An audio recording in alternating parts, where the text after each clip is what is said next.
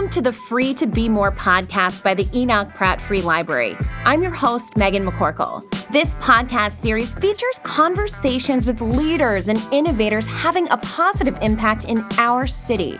Let's get started. Your journey starts here. How will artificial intelligence impact every single one of our lives? Amy Webb is a quantitative futurist who makes connections to determine where emerging technologies could lead us. Her new book, The Big Nine, takes a look at the top 9 companies that will determine how artificial intelligence is used and how those decisions could lead to an optimistic or catastrophic future. Amy Webb, thank you so much for joining us. Thank you for having me. So you are a futurist. For anyone who is not quite sure what that means, it's an awesome title, but tell me exactly what it means. Sure. So I'm a quantitative futurist. My job is not to make predictions, but instead to make connections using data-driven models. So I look for signals in the present across different industries and areas.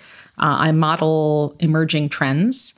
Those trends are what we use to calculate the trajectories and the timings of all different kinds of things, like what might the future of AI look like? What might the future of transportation look like? What might the future of cities look like? Mm-hmm. And then after calculating those trajectories, the goal is to reduce uncertainty so that everybody can make better decisions. And the way that we do that is by developing data-driven scenarios. And then at the end of this big, long process, we sort of figure out, given what we know to be true and the data that we have and the evidence that we have, what is a reasonable, plausible, preferred future? So in the best of all possible worlds, given where we're at, which does not mean like utopia. It means we're going to be realists here. Sure. What plausibly could happen. And then we work backwards to figure out what are all the different steps that we need to operationalize that future. So most of what a futurist does is research and modeling. Sure. And all of this is done in the name of longer term planning. Mm-hmm. How or why is it so important for us to kind of get a look at what potentially could happen in the future and how we can potentially change where we're going? Right. So I think, this has been true of every cycle of change humanity has had to endure, whether it is geopolitical uprising or civil unrest or technological change. We go through these cycles, and every single time we go through a cycle, it feels new and novel. We feel like we're the first generation dealing with this cataclysmic change, and it starts to feel like things are accelerating. And like at some point we've lost control. And then you wind up with a couple of different camps. You have we can't possibly figure out what's next. Sure. So let's not even bother trying. Or, oh my gosh, there's so much change on the horizon. Everything is going to be upended. Now we're in fight or flight mode because our limbic systems have taken over and we're going to start making really dumb decisions. Mm-hmm. And we get fixated on the now. And the problem with a culture where nowism is the predominant default mindset is that it prevents us from seeing the bigger picture. So I would argue that America is very much a nation of nowists. And we've always been that way culturally. However, in this era of social media and what feels like uncertainty coming at us from every different direction, whether it's how we read or how we watch TV, or even what's happening in the city of Baltimore, where we have local political unrest, seemingly every 3 years. Sure. Right? It feels like we're spinning out of control. And the best way around that is to position yourself so that you can confront uncertainty head on, not using emotion or gut, but using data. And it's something everybody can do. And in fact, there are cultures where this is just sort of what people do all the time. Mm-hmm. So China and Japan, 2 places that I used to live, they have a culture of foresight, and they are constantly thinking about and actively planning for the future. Can I share a really quick, interesting story with you? Please do. So I have a friend who's a Buddhist monk who works at a temple in Kyoto. And I was there last summer, just hanging out.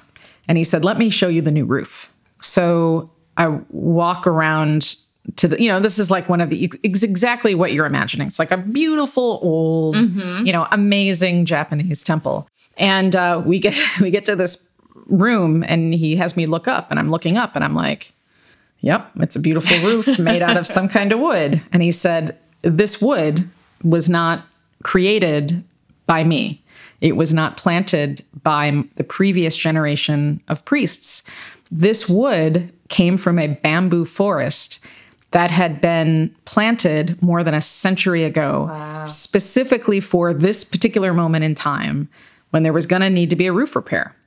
And, in raising bamboo, I mean, you see a lot of bamboo around Baltimore and it kind of is irritating because it kind of grows like a weed. But to cultivate it so that it can be used to make things is actually kind of a difficult process. So a century ago, a bunch of monks cultivated, nurtured, cared for this bamboo forest.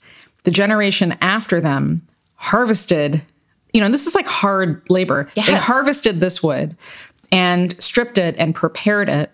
The generation after that had to then mold and prepare it and do all of the things and cure it so that all of these years later, they would have something that they could use.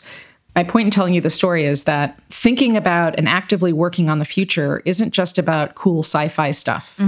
It's about making a lot of short-term sacrifices in the name of longer-term collective good. And you see that all over the place in Asia.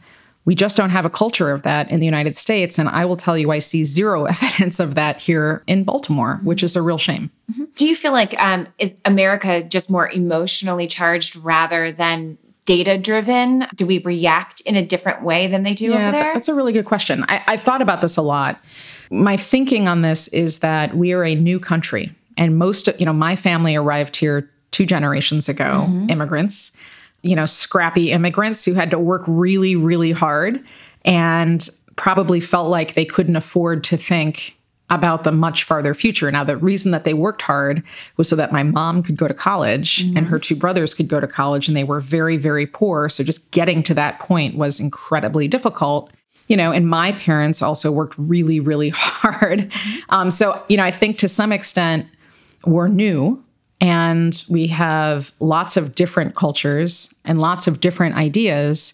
And so that has probably focused us a little bit more on what's right in front of us.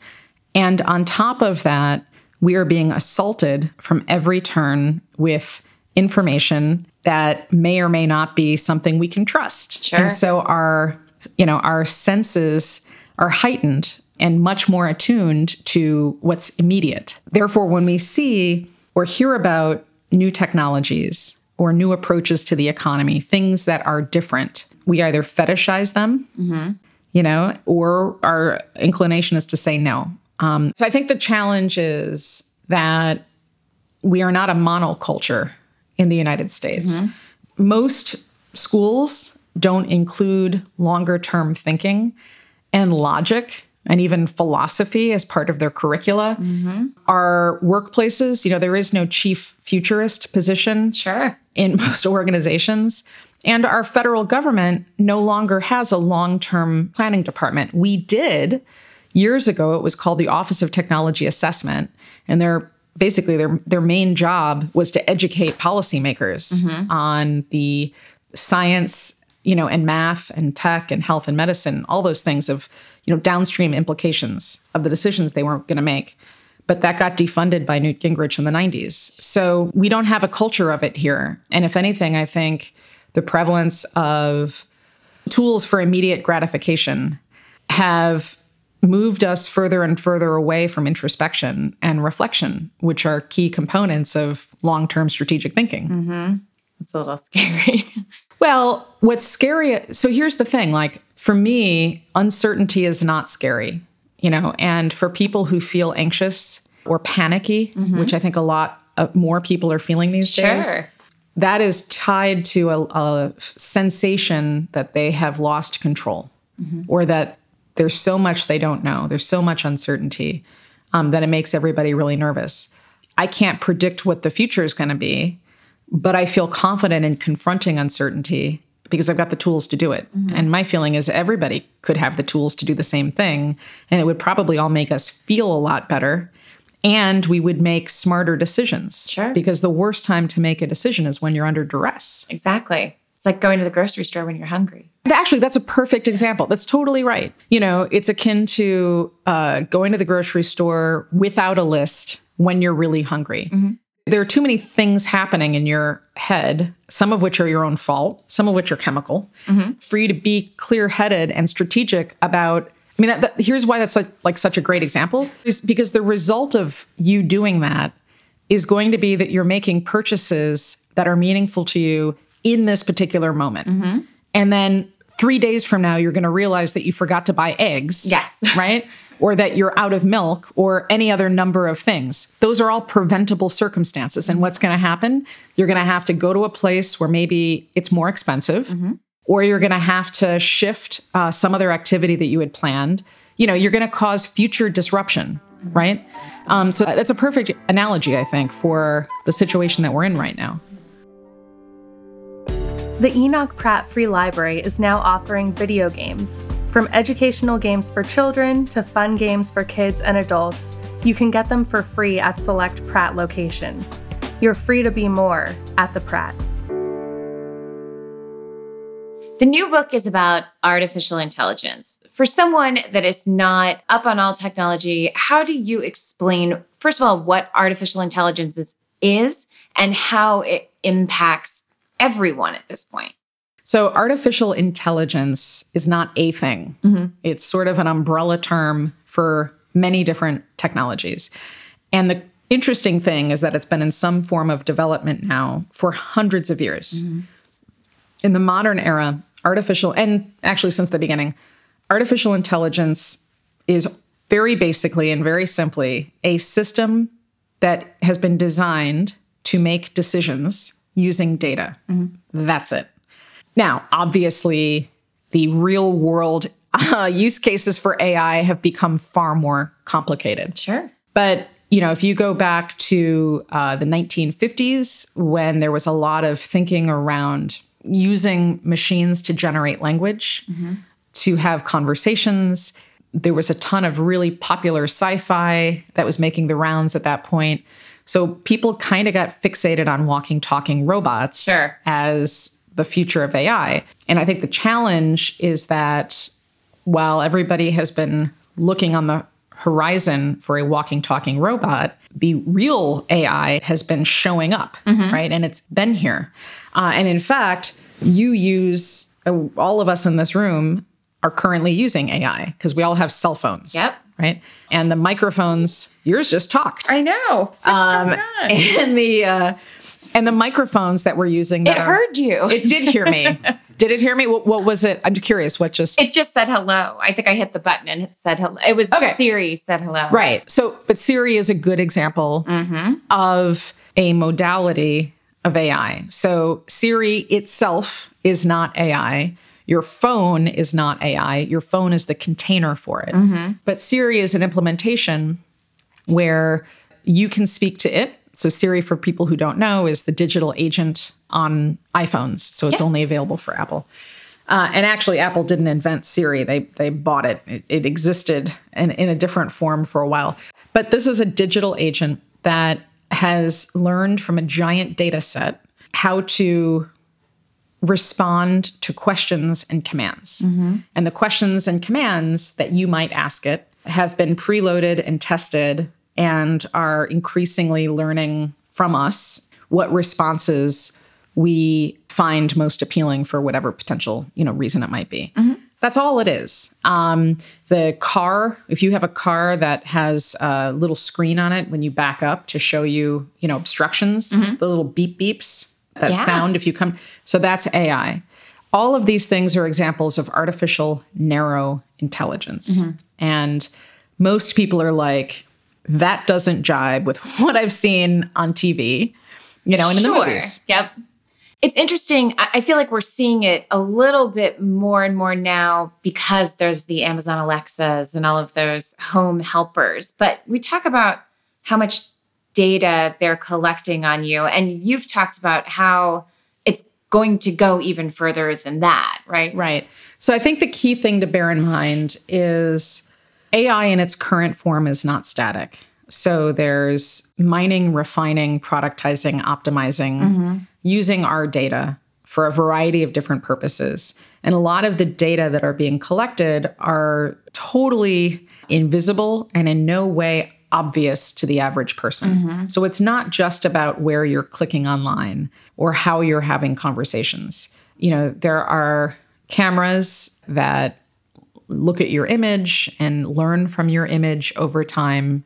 There are all kinds of tools that collect biometrics and your behavioral biometrics. So this is not just things like your fingerprint or your iris, but as you type, do you tend to type N's and L's in a particular cadence, right?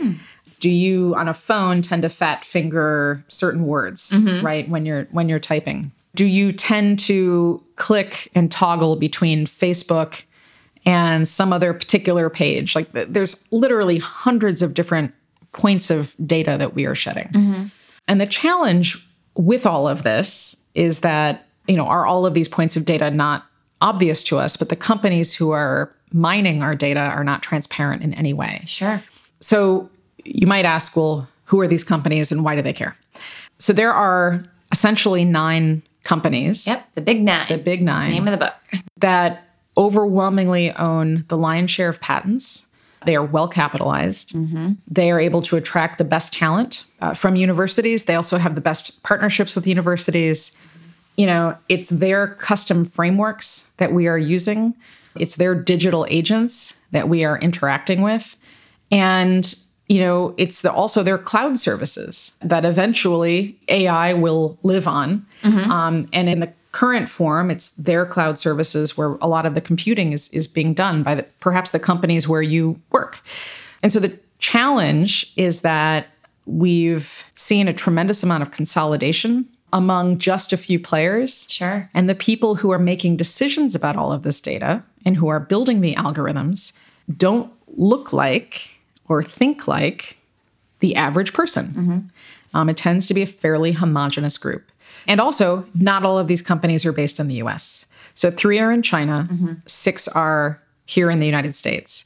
The Chinese companies, most Americans have never heard of. Sure. They are Baidu, Alibaba, and Tencent.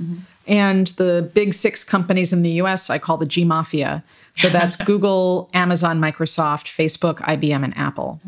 I don't believe these companies are inherently evil, although I'm starting to change my mind on Facebook. I don't believe that they have malintent for us. I think that just we've sort of, in the United States, the sort of move fast and break things ethos, which is fairly pervasive in Silicon Valley and further north in Seattle and Bellevue, where Microsoft and Amazon are based.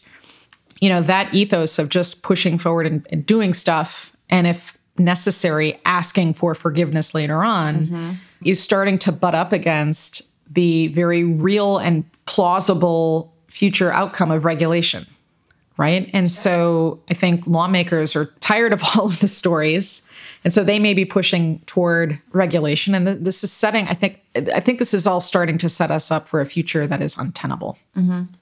How different do the American companies treat AI versus the Chinese companies? You make some really interesting points in your book about sort of what the focuses are for both of those different groups. Right. So, in the United States, capitalism reigns supreme, right? So speed is prioritized over safety, not just among the big tech players, but in a lot of companies. We've seen some other examples of this recently, Boeing, for example.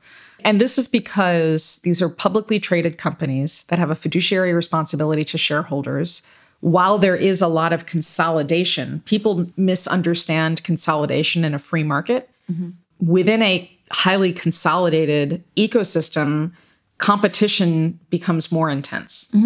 So because there are fewer players, but the stakes are higher, and you have less ability over time to consolidate power using mergers and acquisitions and everything else. So the challenge is that as consolidation happens, Google's trying to get you to use their AI framework, which is called TensorFlow, TensorFlow 2. Amazon is fighting to get people to use their AWS cloud service, which has AI as a piece of it. These may be open source frameworks.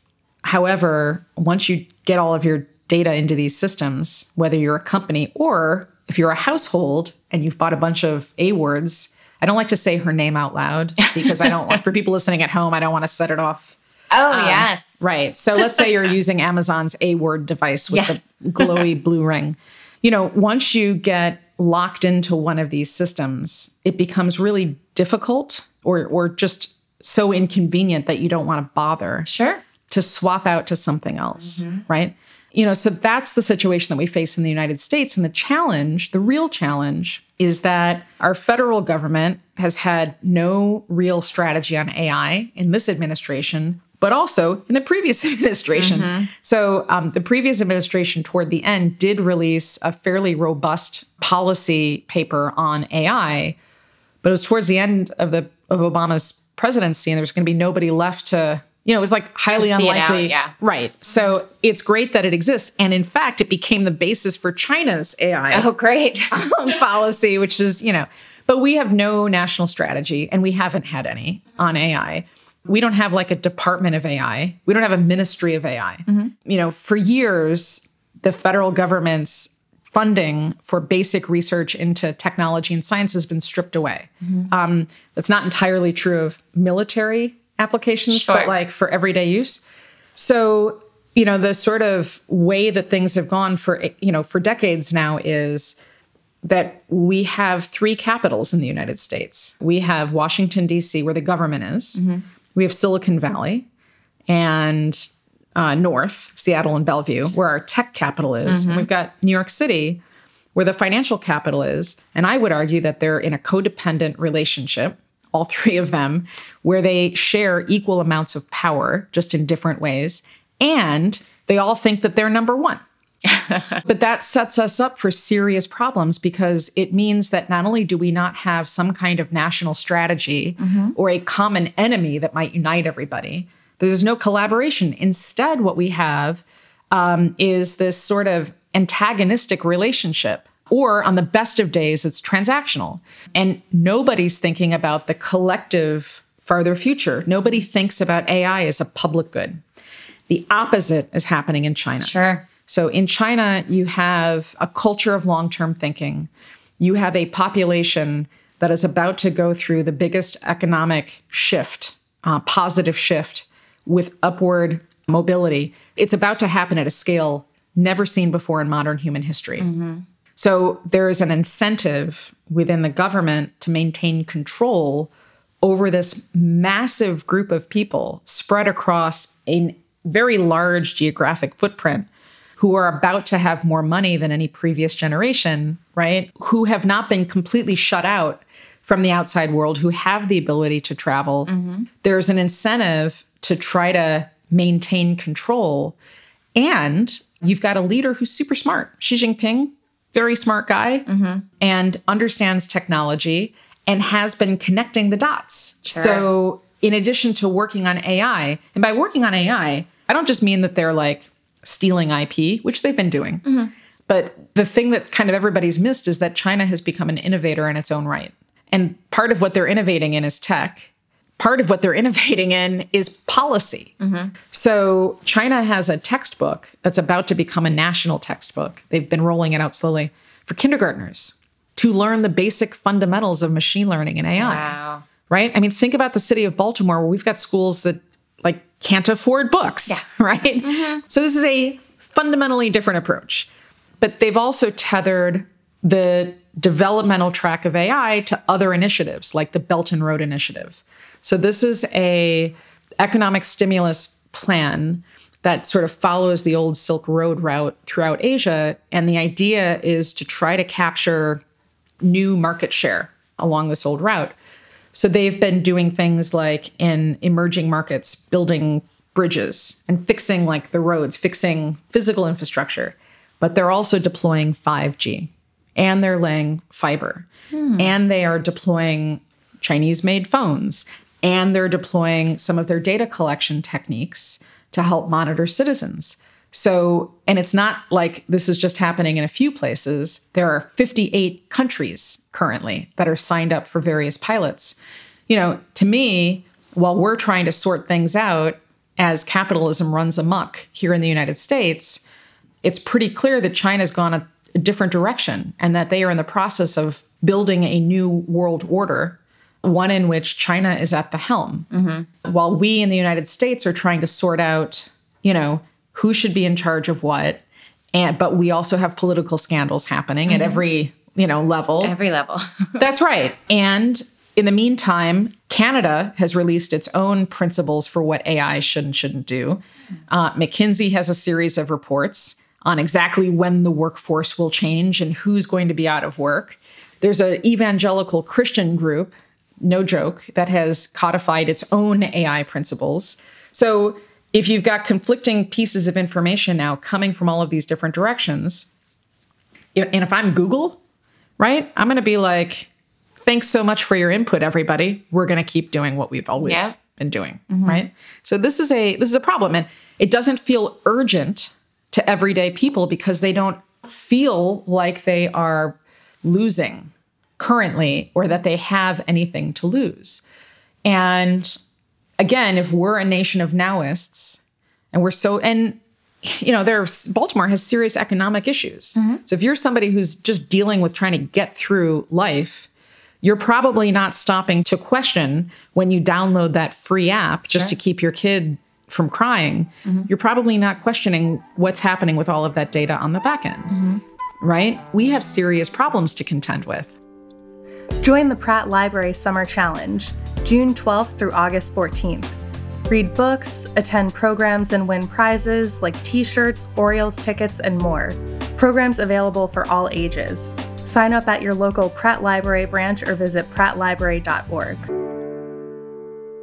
What is I guess I'll ask the tough one first. What is sort of the catastrophic way of looking if things keep going this way? And you've written about how wars could be fought on the AI front going forward. What's the sort of catastrophic view if we continue going the way we're going? Right. So one of the tools that a futurist uses to try to make sense of the future, but also to get other people to act using data and evidence versus their cognitive biases and guts.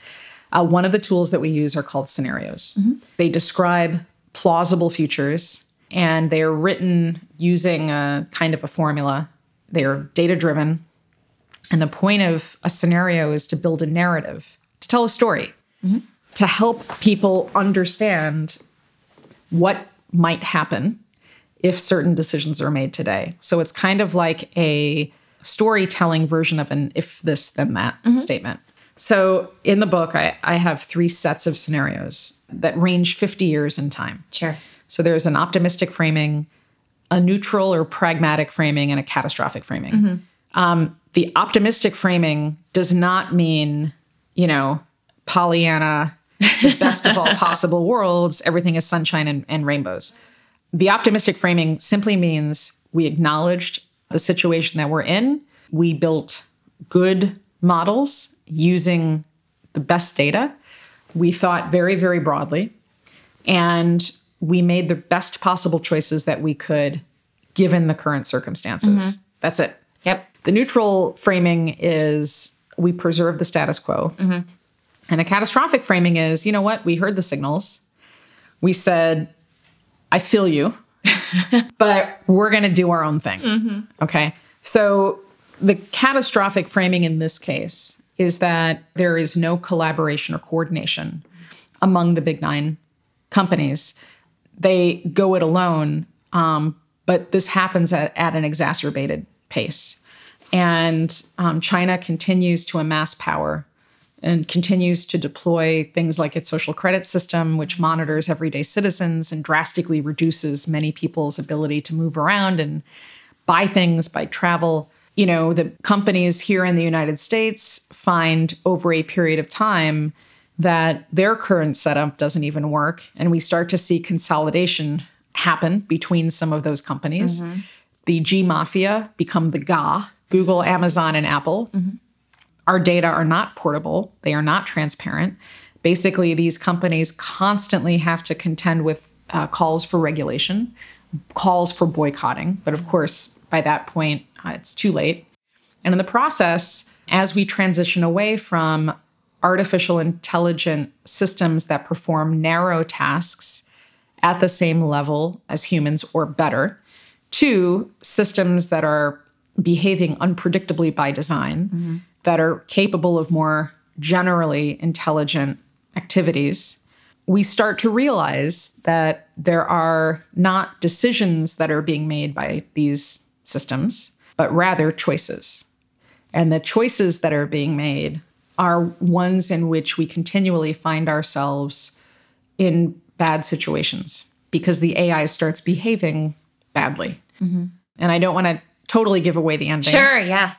But this escalates, and we find that we are, in fact, in a war. It's not the kind of war anybody was preparing for. And we know that the first shots have been fired when our power starts getting cut intermittently. When the internet goes out, we don't know why, and we can't figure out when it's going to happen next. When there seem to be glitches in the market, when we start to get locked out of our microwaves, and ultimately we realize that China has waged a new kind of war on the United States and all of our allies, one that we never saw coming. And all of the economists who said, this will never happen because our economies are too interlocked, forgot that in the process of amassing all of these different geopolitical partners, China now has scale on its side.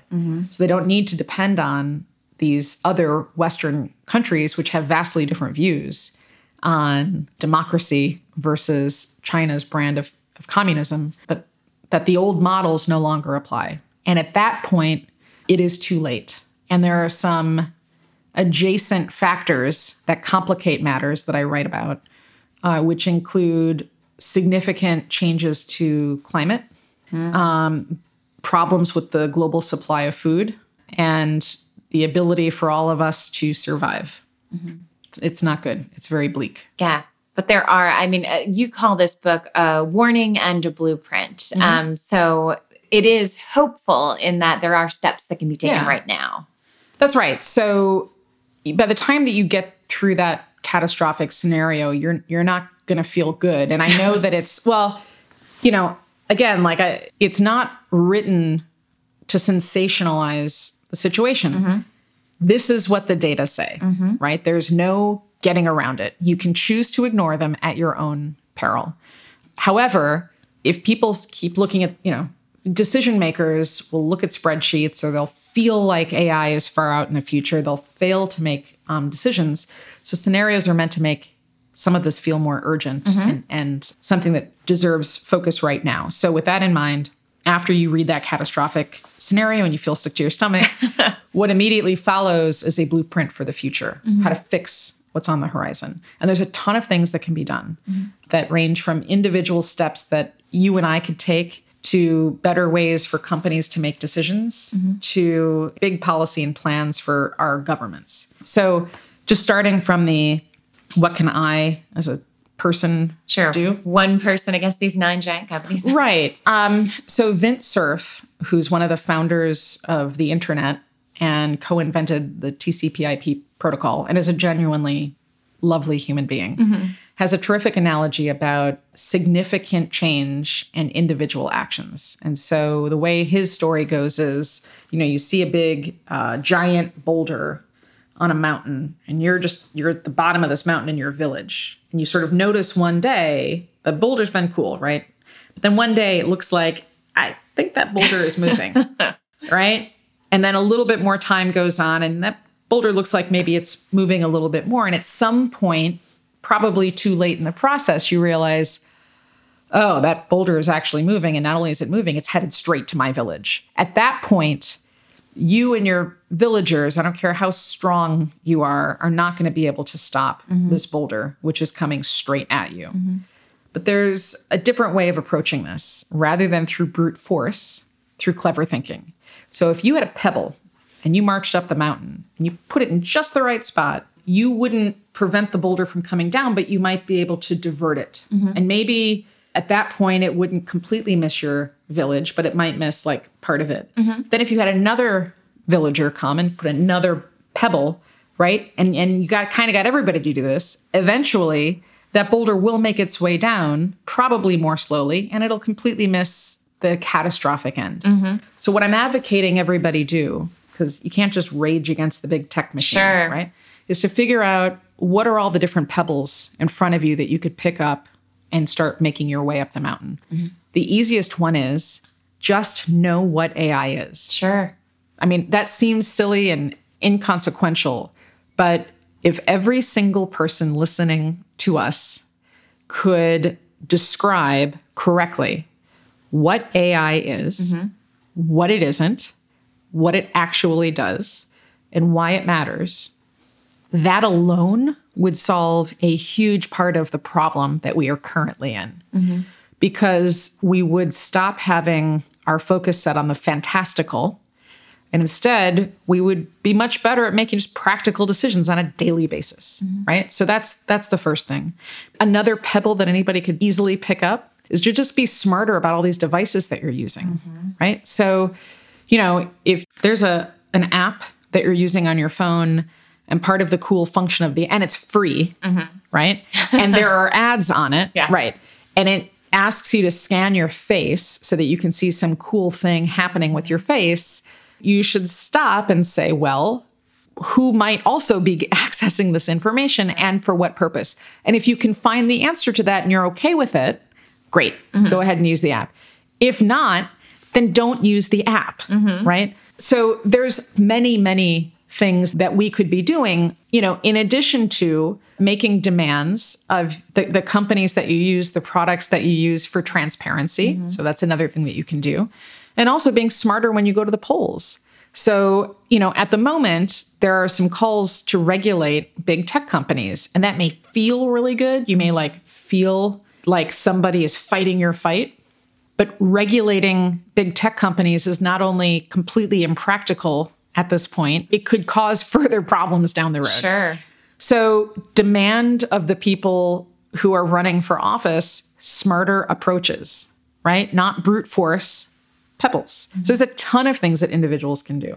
If you're a company, you can't, from this point forward, you cannot make your decisions on a cost basis alone. So a lot of companies wind up choosing Amazon Web Services over Google's product or Microsoft's Azure cloud products because they're cheaper and they have really amazing customer service. AWS is unreal. They're amazing, right? But again, you have to ask smart questions. So what are you giving up in the process? If you decide you want to port your stuff somewhere else, how easy is that actually going to be? Sure. Right? So there's a bunch of questions businesses need to ask. And as far as the government is concerned, we obviously have to do a much better job of thinking about the future, but we cannot go it alone because AI doesn't know geographic boundaries. So we have to incentivize using totally different ways and approaches.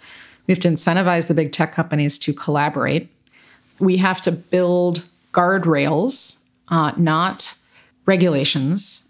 And we have to give them incentives to do risk modeling in advance and to do some of this testing. If a big company stops to say, before we release this product, we're going to take 8 months to figure out all of the possible ways this could go wrong, and to figure out where all of the bias is and where all of the problems is.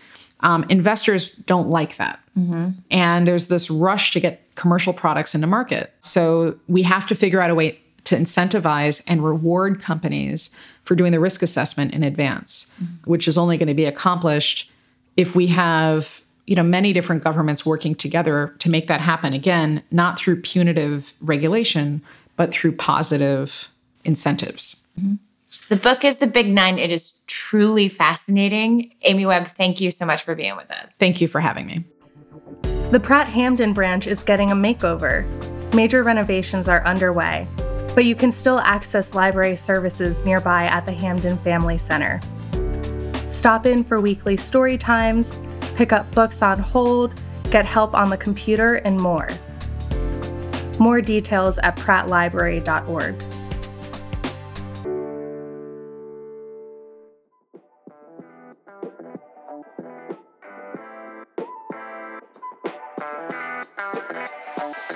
I'm Megan McCorkle, and you've been listening to the Free to Be More podcast by the Enoch Pratt Free Library. You can follow the Pratt on Instagram, Twitter, and Facebook. If you haven't yet, go to Apple Podcasts and subscribe, rate, and review this podcast. Join me next month for another Free to Be More conversation. Thanks for listening.